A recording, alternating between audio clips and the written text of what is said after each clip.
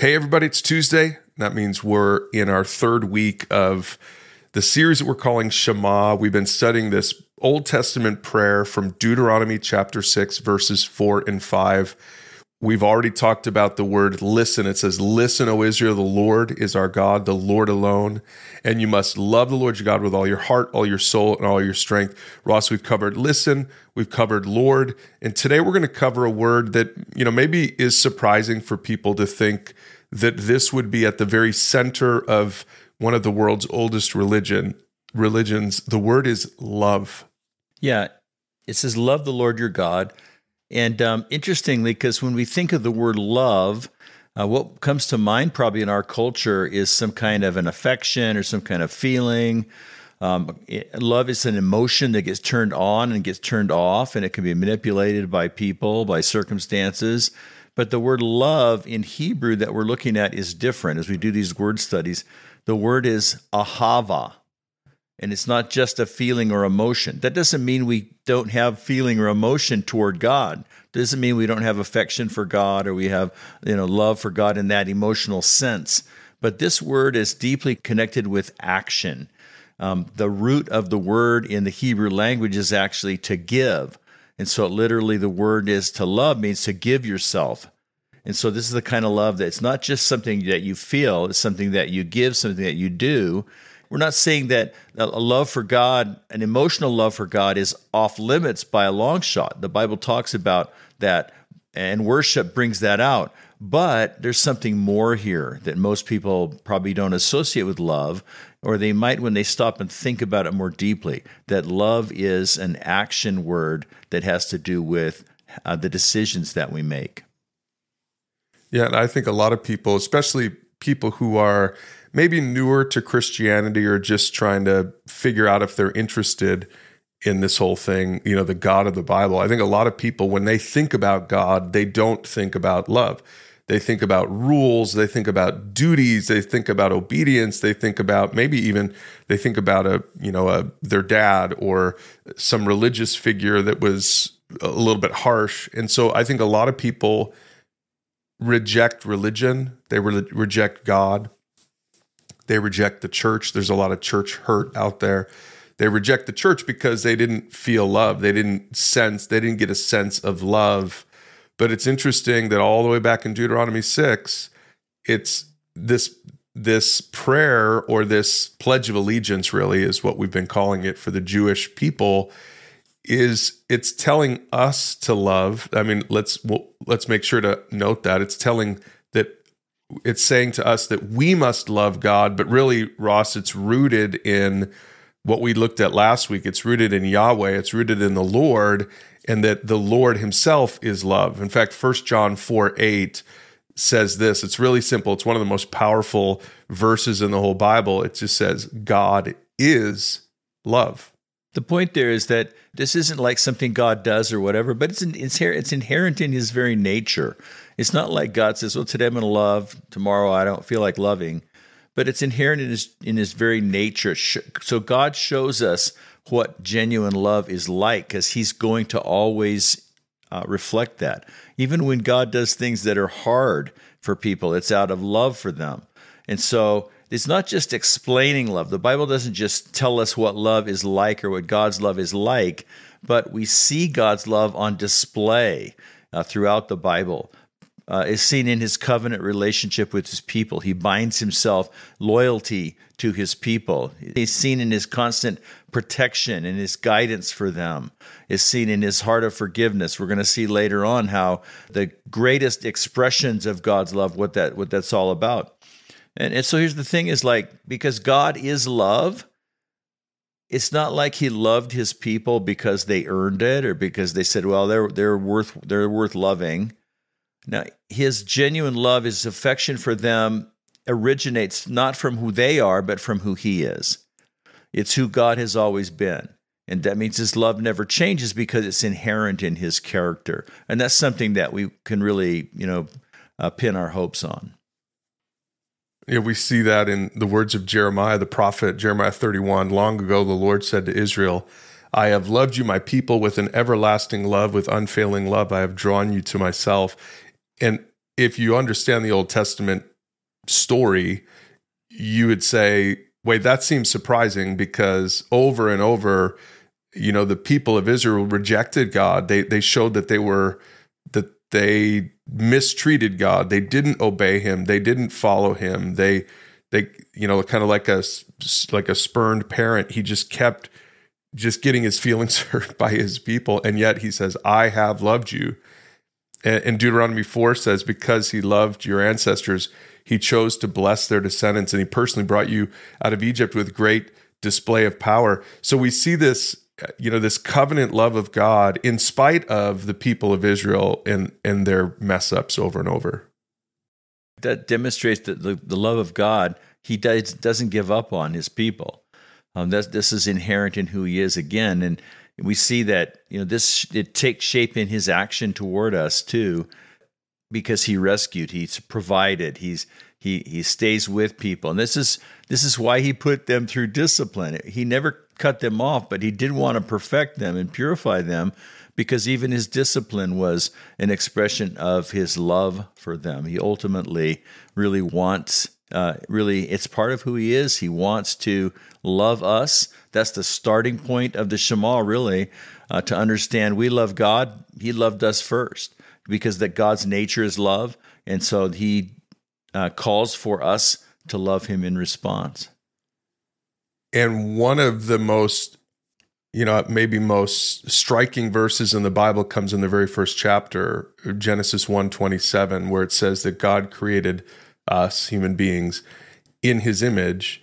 In the image of God, he created them, male and female, he created them. And so part of what that means, that we're created in the image of God, is that we should reflect the love that God himself demonstrates for us. But Russ, I guess maybe that's hard for some people to hear, because they say, well, wait a second. Am I supposed to love, the people in my world who keep screwing up over and over and over again, right? If I'm trying to reflect the love of God, he was so patient with the Israelites in the Old Testament. Am I supposed to be that patient? So that doesn't seem loving. I mean, it seems like we should be disciplining people that we love. Like, how does that whole thing work out? It's interesting, because we do see that we have this capacity to love. Now, the problem is that we're not perfect like God. We don't have perfect moral character like God. So we have a hard time figuring out a lot of those questions, a lot of those boundaries. We'll go too far one way or the other. We'll maybe discipline too harshly, or we'll come back and not discipline enough, or whatever, out of love. Because we're human, we don't have this eternal quality of our love being inherent in our being. But it means we have the capacity to do that. And so we mirror God. We can mirror God in how we do it, in how we do these things. And so we are able to love others. We are able to love God because we reflect God. And so, there's going to be some things that we're going to figure out. There's going to be a lot of expressions of love that we're going to have to learn from how God tells us in the Bible how to express that. There's some great, wisdom in the Bible about how to love other people and where that comes from and how to sustain it.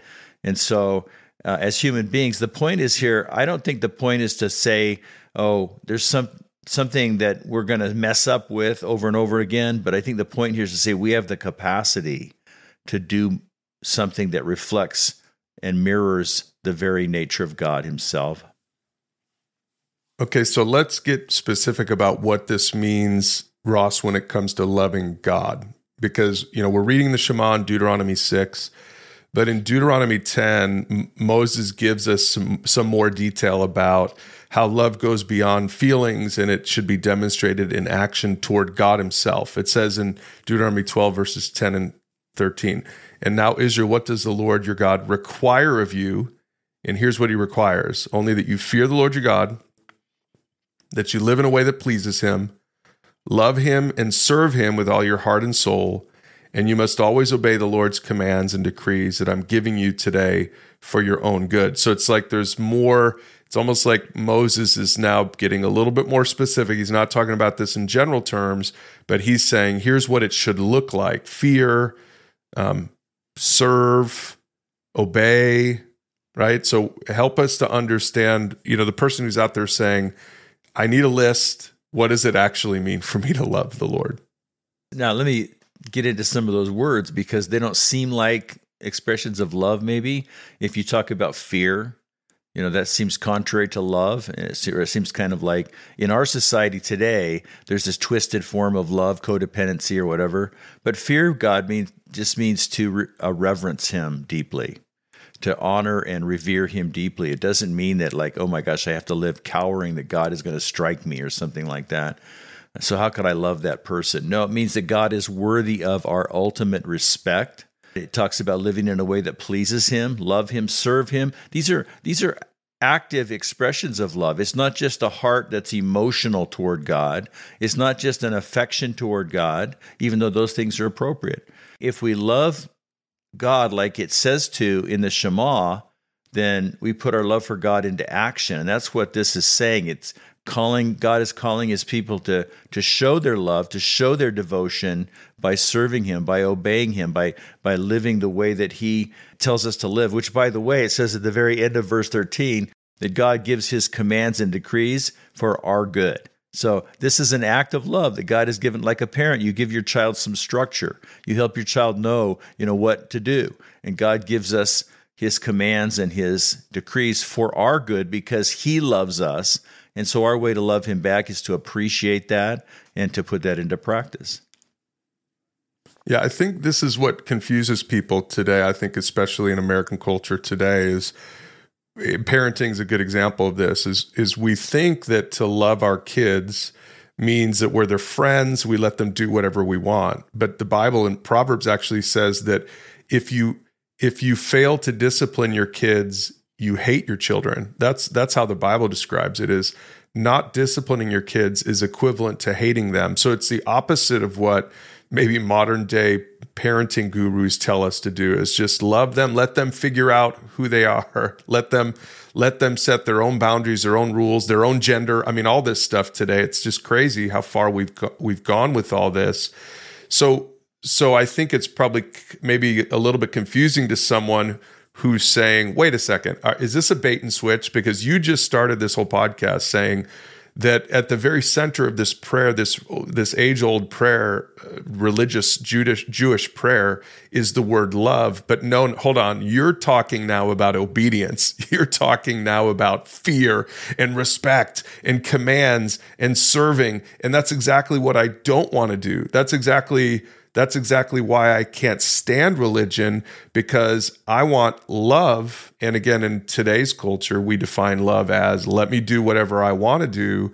And religion is selling me something else. Whatever you want to call it, it's selling me a bunch of rules that feel restrictive to me.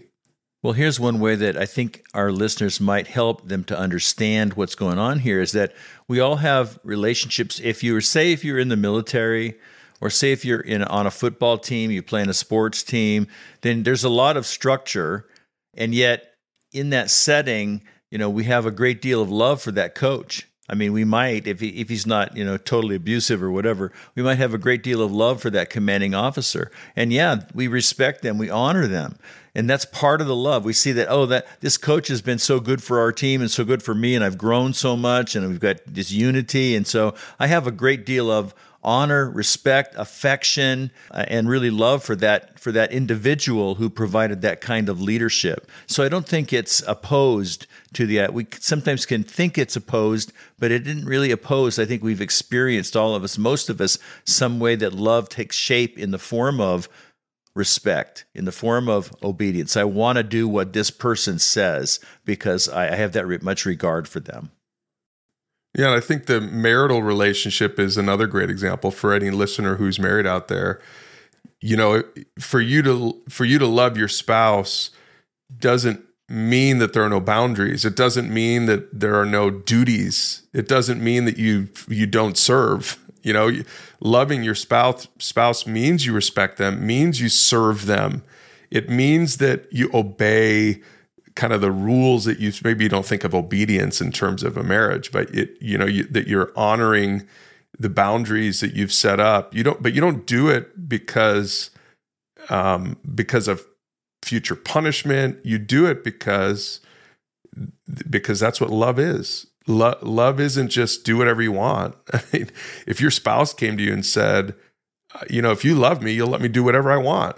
Wait a second. Who says that? Where's that written down? Of course, that's not true.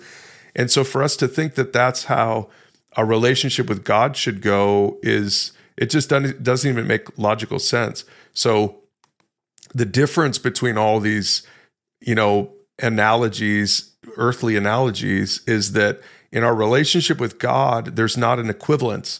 In a relationship with your spouse, there's like we're on the same. We're both made in God's image, and so there's equal footing there. Even in a relationship with your kids, they're still human beings, just like you. They're younger, so you have a different responsibility. But you're still two broken people who do relationships not perfectly. But in our relationship with God, there isn't an equivalence. God is a different kind of being than we are. God is creator. God is in charge. God is the Lord. But see, to me, Ross, that's what makes this even more shocking, is that the God of the Bible would use a word like that for us. That it makes sense to me that God would tell us that we should love him. But what's mind-blowing, the more you understand this, is that God would say he loves us. He doesn't owe that to us, but yet the Bible says he is love, and he does love us, and he does forgive, and he does extend grace when he could just zap us and start all over, right? But that's not how God treats us. That's for sure. Really, when we understand that about him, about his nature toward us, that's part of what generates our love for him in response. Okay, and so then let's go to this passage that we're going to keep coming back to throughout this series. It's from Matthew 22. This is where Jesus is being questioned by the religious leaders of his day. They said, "What's the greatest commandment in all the commandments?" And his response was with the Shema. Well, that was the first part of his response. He said, "You must love the Lord your God with all your heart, all your soul, all your mind." So that's the Shema. But then he adds this. He says this is the first and greatest commandment, but he adds a second commandment, and he says the second is equally important: love your neighbor as yourself. So this is where I think he's pointing out to them that the love that is called for in the Shema, which is loving God, should naturally then mean that we love our neighbor. And the loving your neighbor was a kind of a more obscure reference in the Old Testament. Love Lord your God was Deuteronomy 6. They all understood that one, but it's like Jesus elevates, I think it might be like Leviticus 19 or 20. He elevates this other commandment about loving your neighbor that just seems to be sort of randomly stuck in there in all these commandments. And Jesus is elevating that to this new level. He says, this is equally important, love your neighbor. So what he's saying is that being in proper relationship with God, the God of love, means that we're going to extend his kind of love to the people around us. Right, because that's the very nature of love. It's seen by God himself. And so he says, love your neighbor as yourself. Now, most of us love ourselves a lot. I think we invest a lot in ourselves. We give ourselves all kinds of attention to our wants and our needs, and we're kind of like making sure that our needs are met. And Jesus says, if you love your neighbor, it should be with that same kind of attention and care, because that reflects then the kind of love that God has for us. It's interesting. He's talking to the religious experts of the day. They would have been scrupulous in praying the Shema every single day. And so he's going to get in their attention. He says, maybe you think you love God, but here's another thing to think about. Here's something that maybe you haven't thought about. How about love your neighbor as you love yourself? John gets more specific about this in 1 John chapter 4, verse 20. He says this, if someone says, I love God, but hates his fellow believer, that person is a liar. For if we don't love people that we can see, then how can we love God whom we cannot see? So John he's calling out something that I think a lot of people in modern day churches would maybe understand, is this hypocrisy in the church where we've got this outward form of religion. We're really good at religious stuff, singing the songs, going to church, going to Bible study, whatever. But when it comes to the way that we interact with human beings, and he's talking about your fellow believer, but this would also extend to unbelievers, that we don't demonstrate like the fruit of the Spirit: love, joy, peace, patience, kindness, goodness, faithfulness, gentleness, self-control. And so it's kind of like in the church, we have these two different standards that we apply. One standard we apply to ourselves, but then another standard we apply to someone else. And a lot of this, I think, in the modern church probably has to do with being really judgmental to people who are different than us. But Ross, I think it's probably important for us to also talk about the fact that this isn't saying anything goes. So maybe help us to understand this, because I think the modern church can take this and go too far with this and say, oh, in the church, we need to love one another, which means, kind of this love wins mentality, anything goes. So where do we draw the line between, what exactly is John talking about here? Because we're not talking about being a woke church, are we? No. I mean, part of it is understanding love really has the person's best interest in mind and at heart. And so God has given us a framework really of how life works and how life matters.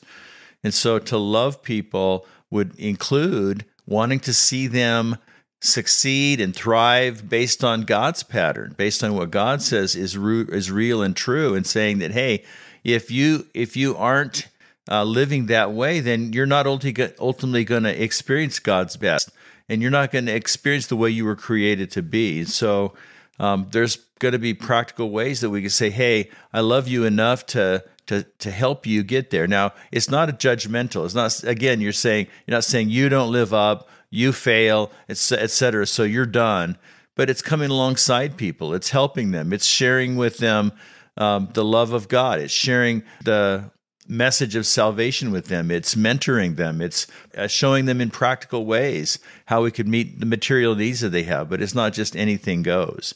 But his point is that, this is where hypocrisy enters in, and Jesus was always dealing with hypocrisy from religious people, because it's really hard to measure externally whether you love God or not. It's pretty easy to measure externally whether you love people or not. So it's easy to put on a front, say, oh, I'm loving God, look at me, blah, blah, blah, I'm going to church every Sunday. But you can't fake it with whether you love people or not. You can't fake it with whether you're paying attention to people and meeting them where they're at and working alongside them and helping them grow and treating them with compassion and with care.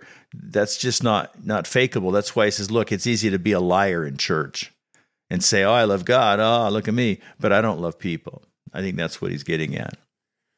Yeah, I think Paul put some teeth into this in Galatians chapter 6. And this is right after Galatians 5, where he talks about the fruit of the Spirit and then the works of the flesh. And, basically saying that as followers of Jesus, we have the Spirit in us, so we should have his fruit. And so much of that fruit is relational stuff, love, joy, peace, that kind of stuff. And what he says in chapter 6 then is, okay, well, what do you do in the church when another believer is overcome by some sin? Now, let's just pause there for a second and acknowledge that some people would say, well, there is no such thing as sin. Let them do whatever they want. God doesn't have rules and boundaries because he loves us. That would be going too far. So I think Galatians 6, 1 and 2 is really helpful for us, because number one, it says there is such a thing as sin. And then it's telling us, okay, what do we do then? What does it look like to love another believer who is overcome by sin? Do we just ignore it? Do we just turn the other cheek? Do we, because we love them, do we not make them uncomfortable? No, it says this: you who are godly should gently and humbly help that person back onto the right path. So I think this is just really helpful for people so they don't misunderstand where we're going with this, is that loving your neighbor means anything goes. No, it means that you really do want the best for them and that you're willing to speak truth and love to them, just like parents with kids, right? If you fail to discipline your kids, that's equivalent to hating your kids. So loving someone doesn't mean you don't discipline. It doesn't mean you don't speak out when they're really living in sin. But that's different, Ross, than like superimposing this list of rules that I think a lot of churches have that just really aren't even in the Bible, right? And so that maybe there's the difference between between being willing to call out a sin and just being like overly super judgmental. Yeah, and I think about this as you explain this idea, Brian, of going to that person to offer the correction and help. I think, even the secular world has a model of that. It's called an intervention. And even the secular world says, hey, there's a time when somebody's life is out of control and people who love that person need to step in, intervene, and have a conversation, a difficult, hard conversation with that person because they're ruining their life and they're ruining the lives of other people around them. And I think maybe the secular world and the Christian world might disagree about maybe the nature of the kind of things that need to be intervened, but I think everybody would see that, hey, yeah, there's a time and a place when the loving thing to do is to step in and say something that needs to be said or do something that needs to be done in order to prevent someone from self-destruction. And biblically, the idea of sin is that, yeah, these are things that are self-destructive. They may not be as obvious or as egregious as, something that we might intervene in addiction, but they're important nevertheless. And so that's what it takes, not just to call out judgment from a distance, but to come alongside and really love a person enough to walk through that process of change and development with them. As we read the Old Testament, it's like God tried to do that with his prophets over and over and over.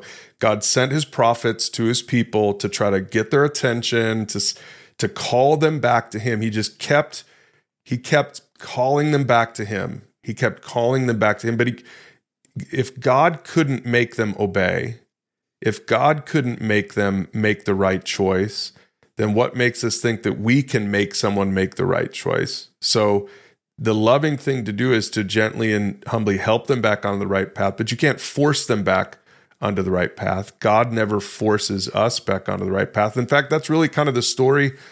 That's the story of the Bible, is that over and over the people failed. The people couldn't keep the outward rules. And so God had to write the rules on their heart. God had to intervene in such a way that we could actually love. God had to do something drastically different. The old way, well, what the Jewish people thought of the old way, the Mosaic law, the keeping the rules, the outside in type of religion failed over and over, and it still fails today. If you try to clean up your act by your own strength, on your own willpower, you've probably learned by now it doesn't work. And so that's why God implemented this plan that allowed us to actually love other people. It allowed us to follow this greatest commandment, to love God and love other people. And the whole plan started with Jesus, that God the Father gave us Jesus. John 3:16, one of the most famous verses in the Bible, says it like this: "For this is how God loved the world. He gave his one and only Son, so that everyone who believes in him will not perish, but have eternal life." And so, Ross, maybe just help us connect the dots here, that when, this watershed moment in history is when God sent Jesus to demonstrate the love of God in the most costly way, but then to on top of that, then to give us the ability to actually do all the stuff we're talking about today. Right, exactly. Now, I noticed in there, just first thing is when it says he gave his one and only Son, then that reminds me of the word ahava, because we said the root of that, the Hebrew word that is to give oneself. And so that's what God exactly did for us. And it says he loved the world by giving. And here's the backstory to this whole action, is that in the beginning, God created us for a relationship with him. God wanted us to experience intimacy with him. He wanted us to experience his perfect love and to love him in return and have this bond, this relationship between the creature and the creator. And the way the story went, it didn't go that way, because he started out with Adam and Eve in the Garden of Eden and having this relationship, but we chose to turn away from him, going all the way back to our first parents. We chose to disobey him, to disregard what God said was real and true. And so through our first parents, then back in Genesis chapter 3, sin entered into the world. We all inherited that sin from them. We all practice it on our own. And so that separates us from God. That creates this chasm between us and God. This plan of God, his perfect plan for us, was not fulfilled. And there's something got in the way, our sin. And so this is why God says, look, I'm going to do something for you. You're so lost. You're so separate from me. You're so needy that I want us to have relationship. So I'm going to do what it takes. I'm going to demonstrate my love for you in the most costly way. I'm going to give my son. Yeah, a couple more famous verses to add to John 3:16, Romans 3:23. For everyone has sinned, we all fall short of God's glorious standard. So nobody's exempt from this. We're all broken. We all fail to love, essentially. We all fail to keep up our end of the deal, to be obedient to the Shema. And then Romans 6:23 tells us the result. It says the wages of sin is death, but the free gift of God is eternal life through Christ Jesus our Lord. And so what we earn by our inability to love God in people, what we earn is death. And Ross, that's not just talking about physical death. It's talking about, more importantly, it's talking about spiritual death, that the price that we have to pay for our sin is death and eternal separation from God. But Jesus stood in our place. Romans 5:8, God showed his great love for us by sending Christ to die for us, to die in our place while we were still sinners. And so somebody had to pay the debt that we owed because of our sin. Jesus came and lived a perfect, sinless life. He really was able to love God and people the way that humans were supposed to. He was the only one to ever do that. And so he didn't owe a death to God because he never sinned. So when he went to the cross in our place so that if we would trust in him, the Bible says that God would forgive us, that God would grant us eternal life. Again, just showing his love, right? That so basically God's love for us was fulfilled in Jesus Christ, so that now let's bring this full circle, so that now that we're Christians, for those who are listening to this today who are Christians, who have trusted in Jesus for salvation, so what is it that's different about those people that allows us now to finally be obedient to the greatest commandment, to love God and to love our neighbor? Well, there's a couple of things, really, because our sinfulness, our selfishness has made that love, sullied it. Even the best people who love the most, who are still apart from Christ, that their love is tainted by selfish motives, and it often goes wrong. But there's a couple of things. So because we are then in relationship with God, then we're awakened to this whole new idea of love. And so we have this appreciation for what God has done for us, and it shows. It carries out in other people. But the main thing is here that there's an act by which we become new creations, we become new people. It's not just that our sin is forgiven. It's not just that we stand before the judge and we're declared not guilty because Jesus paid the price. But the Bible teaches that if anyone is in Christ, they become a new creation, that God gives us a new nature, and God puts his Holy Spirit in us to give us the divine power to be able to love people, and the motivation and the inclination to be able to love him and to love people. So this isn't just a judicial action where our sins are forgiven, but this is a renovation where our lives are remade and we're made into something new that gives us capacity that we never had before. Yeah, that's why Paul says in Galatians 5 that the Holy Spirit, remember the Holy Spirit is God. So God exists as God the Father, God the Son, God the Holy Spirit. And the Holy Spirit is the God who dwells within us. So God dwells within us by his Holy Spirit. And Paul says in Galatians 5:22 that the Holy Spirit produces this kind of fruit in our lives. And here's the first fruit, love. And so to go all the way back to the Shema, where God is speaking kind of maybe at the front end of his relationship with his covenant people. At the front end of that, he says, listen, O Israel, the Lord is one. You need to love him. So for hundreds of years, they were frustrated. The people of God were frustrated. And more importantly, God himself was frustrated because the people couldn't do it. They couldn't love because they didn't have the power from the inside to love.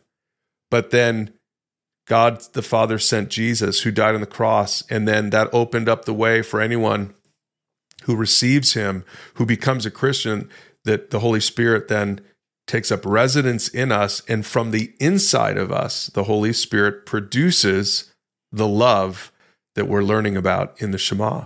That finally now, all these years later, finally we can do this. We can love God with all of our heart, with all of our soul, with all of our strength. We can love our neighbor as ourselves. Now, that doesn't mean we'll do it perfectly, but we now have the capacity because the Holy Spirit produces this kind of fruit in our lives. So, Ross, maybe we should end this episode because we're talking a lot. All of this hinges on trusting in Jesus for salvation. The only way to get the Holy Spirit to move inside of us to produce love in all the other things is by trusting in Jesus for salvation. So maybe it would be helpful for us to end this episode by explaining to our listeners, for those who haven't ever done this before, so how do I do that?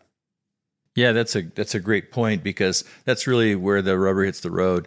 And that's a great response to this idea that God has demonstrated his love for us in the most costly way by sending his son, by giving him to us. So here's the thing. It starts with a recognition that there's something wrong. There's something wrong in my life with God, that I look around, I say, man, I don't really love God enough. I don't really love God like I should. I love other things first. I love a lot of other things more than I love God. And so looking around and say, you know what? I don't really love other people. I'm pretty selfish. And however the ways are that nature, that sinful nature is infecting me, and whatever the ways are that I have fallen short of God's glory, fallen short of obeying him, then that becomes a problem. And I need that problem to be dealt with. So it's a recognition first, accepting my need, accepting the reality of my sin. And then it's simply a matter of then casting my hope in what Jesus has already done for me. Most religions say, hey, you've recognized you have a need. Well, let's get to work on that. Here's the 10 things you need to do to improve that, and then God will like you, or you'll be proved worthy before God. But no, the Bible says, no, I just come to the point of my need, and I call out to the God who's already done everything that I need for me, who's already paid the price, who already covered my sin, and I call out to him and put my trust in him. So I'm going to say, Jesus, I know that you died on the cross to pay for all my sin, past, present, future. And so I'm trusting you, and I'm asking you to come into my life and change me, forgive my sin, change me, make me right with God. I'm trusting you to do that as you said you would. And so I accept that gift today. I accept the gift, and I'll start to let it work out in my life. And then my life begins to change. So it's really a matter of acknowledging and believing, trusting in what Jesus has done, and confessing with my mouth that this is the fact, and say yes to Jesus. To say yes to him in prayer is typically the way we do that. But when I came to faith in Christ, I didn't say a prayer, but a prayer happened within me, deep, deep within, far deeper than words could say. And so we typically say prayer is the way we respond to God this way. But again, it's a way of, the response is what matters. To say, I'm needy. God has done everything I need. Jesus paid it all. What he did is enough. And I accept that. And I'm going to make that my reality from now on by trusting in him. If you want to learn more about becoming a follower of Jesus, becoming a Christian, everything that Ross just explained right there, we encourage you to check out our Pursuit series at pursuegod.org/go. In fact, we would encourage you to go through that series with a Christian friend. Say, hey, would you walk through this series with me? And everything that Ross just explained is explained in topics 4, 5, and 6 of that series. So we encourage you to check that out. So that today was love. The meaning of the word love in Hebrew from the Shema Join us next week as we talk about the next word in the Shema. We're going to talk about the meaning of the word heart.